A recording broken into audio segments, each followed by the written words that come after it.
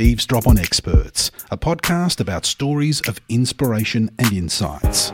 It's where expert types obsess, confess and profess. You'll meet people you wouldn't normally meet but will be glad you did. I'm Chris Hatzis. Let's eavesdrop on experts and see how these 21st century explorers are changing the world. One lecture, one experiment, one interview at a time.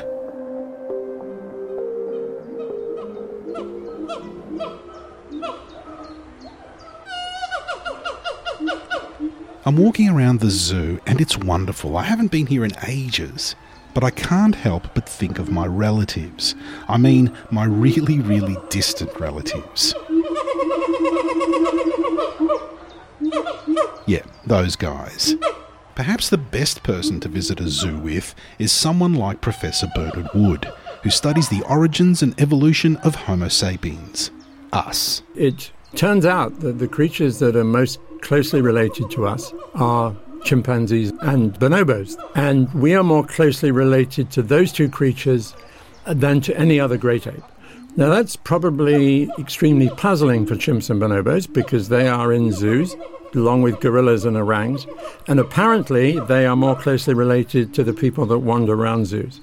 Today we're eavesdropping on Professor Bernard Wood from the George Washington University, who was also a Magunya Visiting Fellow at the University of Melbourne. He's meeting up with reporter Dr. Andy Horvath. Now, we branched off from chimps and bonobos, but there's quite a bit of genetic connection between us and the chimps. That's Dr. Andy. She's pondering the fact that humans and chimpanzees share 96% of their DNA. But what about the other 4%? In other words, if they're so smart, why aren't they doing stuff like driving a tram? The difference between us and chimps is in the order of 1 or 2%. But clearly that's an important 1 or 2% because it means that you and I are sitting in a tram and I don't see any chimps and bonobos running tram lines. That's Professor Bernard Wood. But we do need to keep you in a little bit of suspense, so we'll hear his answer later. But in the meantime, stick with me. Just say your family if anybody asks. Let's follow Dr. Andy and Bernard to somewhere quiet. Hello, Professor Bernard Wood. I love it that we split from chimps and bonobos a long time ago, but that there were other branches that ended up as other human-like life forms.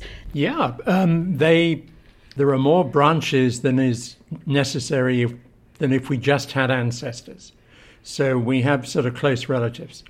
So think about, your father and your grandfather, they are your ancestors. But think about your father's brother, and there are equivalents of your father's brother or sister in the fossil record. And to my mind, they are just as interesting as the creatures that were directly, or we think are more directly ancestral to us. Now, we branched off from chimps and bonobos, but there's quite a bit of genetic connection between us and the chimps. Now, you have to realize that you share 40% of your DNA with a banana. So there's a whole lot of DNA that's just there doing stuff that doesn't make you a human or a chimp or a chimp or a monkey or a monkey. So we're talking about a small proportion of the DNA that makes us humans and makes chimps and bonobos. The difference between us and chimps is in the order of 1 or 2%.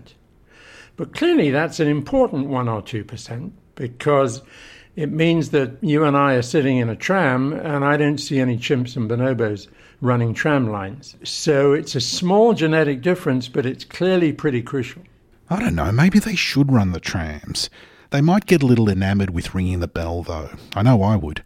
And that would really annoy the passengers, wouldn't it? Now, you've got a favourite fossil, I'm sure. So tell me about your favourite early human-like species and your favourite fossil. Well, the one I like is, it's a really strange creature, and it's called Paranthropus, which means it's beside man. Okay, so when it was found, the guys who found it, they thought this probably isn't a human ancestor, it's something weird. And the creatures I'm interested in are the variety of the Paranthropus that live in East Africa. And they live from about 2.3 million years to about 1.3 million years. So they lived about 1 million years. And they were the most extraordinary creatures. They had flat faces, wide faces, huge jaws. very large chewing teeth. So if you look at your little fingernail, that's about the size of your first molar in your lower jaw. If you look at the size of the thumbnail, that's about the size of the molars of these guys. So they had huge chewing teeth. We don't know much about them from the neck downwards, but these guys are really interesting. And so if I had a time machine and I could go back, I would go back and look at these guys. I'd go back and look and see how they used, what parts of the landscape they used. Did they prefer to walk through the woods, or did they prefer the open spaces? So I'd really like to go and look at these guys. You know, we tend to think, oh, well, they became extinct, so they weren't any good. They were perfectly good. They lived 1 million years, which is the average length of time of a mammal species in the fossil record. So there's nothing wrong with them. My job as an academic is to try and find out, is to try and put flesh on the bones. So, for example, you can look at the white part of their teeth, and you can look at what we call the isotopes in the enamel. And the isotopes in the enamel will tell you whether those guys were eating leaves or fruit, or whether they were eating grass. Mm-hmm. Now, that's sort of helpful because it helps us locate them in the environment that they were living in. You can also look at the scratches on the teeth to see whether the food that they were eating was leaving scratches on the teeth, and that can give you a bit of an idea. But the good news is that it does give you a bit of an idea. The bad news is that the scratches on your teeth probably reflect what you were eating in the past 2 or 3 weeks. Oh. And so what an individual was eating just a few weeks before they died might not reflect what they were eating when they were well and fit. Damn it. I think if I died tomorrow, you'd be able to tell from my teeth scratches that I had some pizza last night. But hopefully you'd realise that I did eat lots and lots of healthy food too. For a really long time. Really, I did. Now, at this particular point in history, when these human-like life forms were alive, there were also other human-like life forms alive at the same time. So does that mean we came out of Africa a number of times, or was there evolution going on in different places at the same time? We try and make sense of them because only one of them can be our ancestor. Right. But even so, we may have not yet found the fossils of our ancestor. Oh. So they could all be our ancestor, yet they could all not be our ancestor because, we can't assume that everything that was important that happened in our evolutionary history happened where we happen to find fossils. Yes. So it's the drunk looking for her keys under the lamppost problem. Just because you can see under the lamppost, it doesn't mean that's where you dropped your keys. And if you're drunk, it's the only place you can see. And so what's the point of looking where you can't see? So, that all sounds sort of a bit trite, but it's really important because we mustn't assume that the places where we find fossils are necessarily where all the action was. I'll remember that the next time I lose my keys and my mobile phone and pretty much everything else. Thanks, Professor. We are more closely related to chimps and bonobos, and chimps and bonobos are only found in Africa. It's pretty clear that humans evolved in Africa. So the ancestor we share with chimps and bonobos was probably an African creature. When creatures that were either our ancestors or close relatives first left Africa is probably over 2 million years ago. And conventional wisdom, which one should always distrust, there was a guy called C.H. Waddington who was a developmental biologist. Well, he was an embryologist. And he was pretty skeptical about his own work in many ways, which you should be as a scientist. So he used to talk about the conventional wisdom of the dominant group. And his acronym was COWDUNG, Conventional Wisdom of the Dominant Group, which sort of, reminds us that we shouldn't be drinking our own Kool-Aid. In other words, just because this is, we think this is a great idea, that doesn't mean it is a great idea.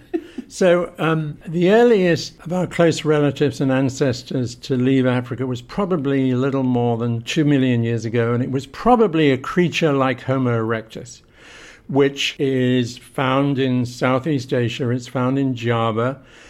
There is a dwarfed variety of it found in Flores. And there is a report of an even older example of Homo floresiensis from a site which is a little east of Liangbua, where Homo floresiensis comes from. Oh, that's the Hobbit. That's the Hobbit. Okay. So they now think that the Hobbit goes back about 700,000 years, which is, a long way. So in other words, Homo erectus was all the way over, and of course nearly to Australia. But as far as we know, Homo erectus never made it to Australia. So that's the first out of Africa. There was probably another one, probably in the last million years. And from our point of view, you need to realize that all the people on every tram in Melbourne and all the people on every tram in Prague and all the people on every tram in San Francisco all come from Africa. And they left, and they are descended from a population that left Africa, we think, about 60,000 years ago. So no matter, who your worst enemy is or the supporter of the football team that you hate, you're all African. Excellent. I'm saying exactly that to the opposition supporters sitting around me the next time things get heated at the football. I'm sure it will be all fine. Bernard, what would you like us to think about when we see fossils or effigies on skulls? I've got this scarf with these skull effigies on it. Those are all the real ones in the ground, and the images are the ones on your scarf.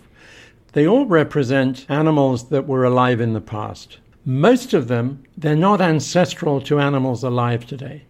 So in other words, we look around and see everything that's alive today, and we tend to think that's the only way that live things can be. But if you go back in the tree of life, you realize that there are lots of creatures like the Paranthropus that I'm interested in that you would never predict from looking at the animals alive today. Even if you're enormously impressed, which I hope you are, by the wonder of life today, we should also be impressed by the wonder of life in the past. We know that sometimes what you look like can be misleading about how closely related you are. And because that can be misleading, as scientists, we need to be our own worst sort of critics. I can relate to that. I am my own worst critic already. Now, the always excitable Dr. Andy brings up a particular species of the Paranthropus genus called Paranthropus boisei. It's one of the professor's favourites. He said so in a previous conversation with Dr. Andy. Just quickly, it is the largest of the 3 Paranthropus species, and they lived in eastern Africa during the Pleistocene epoch, from about 2.4 until about 1.4 million years ago. There you go. Now I know you're impressed with that info. You mentioned Paranthropus boisei as one of your favourite human-like life forms. Now, you mentioned they lived for 1 million years. How long have Homo sapiens been alive, and will we live for 1 million years? Well, we reckon the molecular biologist will tell you that modern humans, in other words, Homo sapiens, has probably been around for 300,000 or 400,000 years. There are fossils which look like modern humans, which are a couple of 100,000 years old. So let's split the difference and say that we've been around for 300,000 years. Now, if you compare that to the average mammal, we're still 700,000 years shy of the length of time that the average mammal stays in the tree of life. Now, that's still, we've got a long time to go. One of the reasons that we are the only human great ape left on the planet is that we're pretty smart. And we have, for one reason or another, we have survived, whereas our close relatives haven't.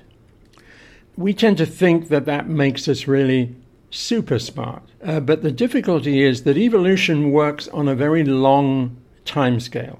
And modern humans make decisions on a very short time scale. So if you are to try and work out how we're going to survive for another 700,000 years, that's not making the same decision that you would make if you want your party to be elected for the next parliament. And so we somehow have to get this smartness of modern humans back into a much longer deeper timescale. Otherwise, we're not making sensible decisions on a long-term scale. And the other thing that we're doing, which really doesn't bode well for our own survival, is that we're busy driving to extinction the animals that we know that we're most closely related to. So there's no confidence, I think, from the people who look at chimpanzees and bonobos and gorillas and orangs, that especially chimpanzees and orangs have any future in the wild. Now that's a pretty grim report card, that we are using the planet that we share with these close relatives in a way that's effectively depriving them of a place on it. So I have to say, I'm not that optimistic that we are smart enough in the long-term sense to be absolutely sure that we're going to make the next 700,000 years. Well, there it is. You heard the professor. Look after the Earth. It's not just our home, but the home of our extended family. Distant as well as immediate. We all have to live here, so treat it with the respect it needs and deserves. And hopefully, after, say, 700,000 years, the new tenants won't be complaining about how much we've trashed the joint. Thank you to our reporter, Dr. Andy Horvath. And thanks to our wonderful guest, Professor Bernard Wood from George Washington University. Head on over to our Big Sister podcast, Up Close, where you can hear more of Professor Bernard Wood. Like this. It would benefit us all to have a healthier dose of humility. And the more you know about where you come from, the more you know about the fact that we nearly didn't make it 60,000 years ago. And the more about the fact that we share such a lot with chimpanzees and bonobos and gorillas and orangs, and we are really busy trying to drive them to extinction. There are lots of reasons why having a much better understanding about our place in nature should make us better people. Eavesdrop on Experts, Stories of Inspiration and Insights is a production of the University of Melbourne, Australia. This episode was recorded in 2016. You can find a full transcript on our website. Recording and co-production by Dr. Andy Horvath, production assistance by Claudia Hooper and Cecilia Robinson. I'm Chris Hatzis. Join me again next time for another Eavesdrop on Experts.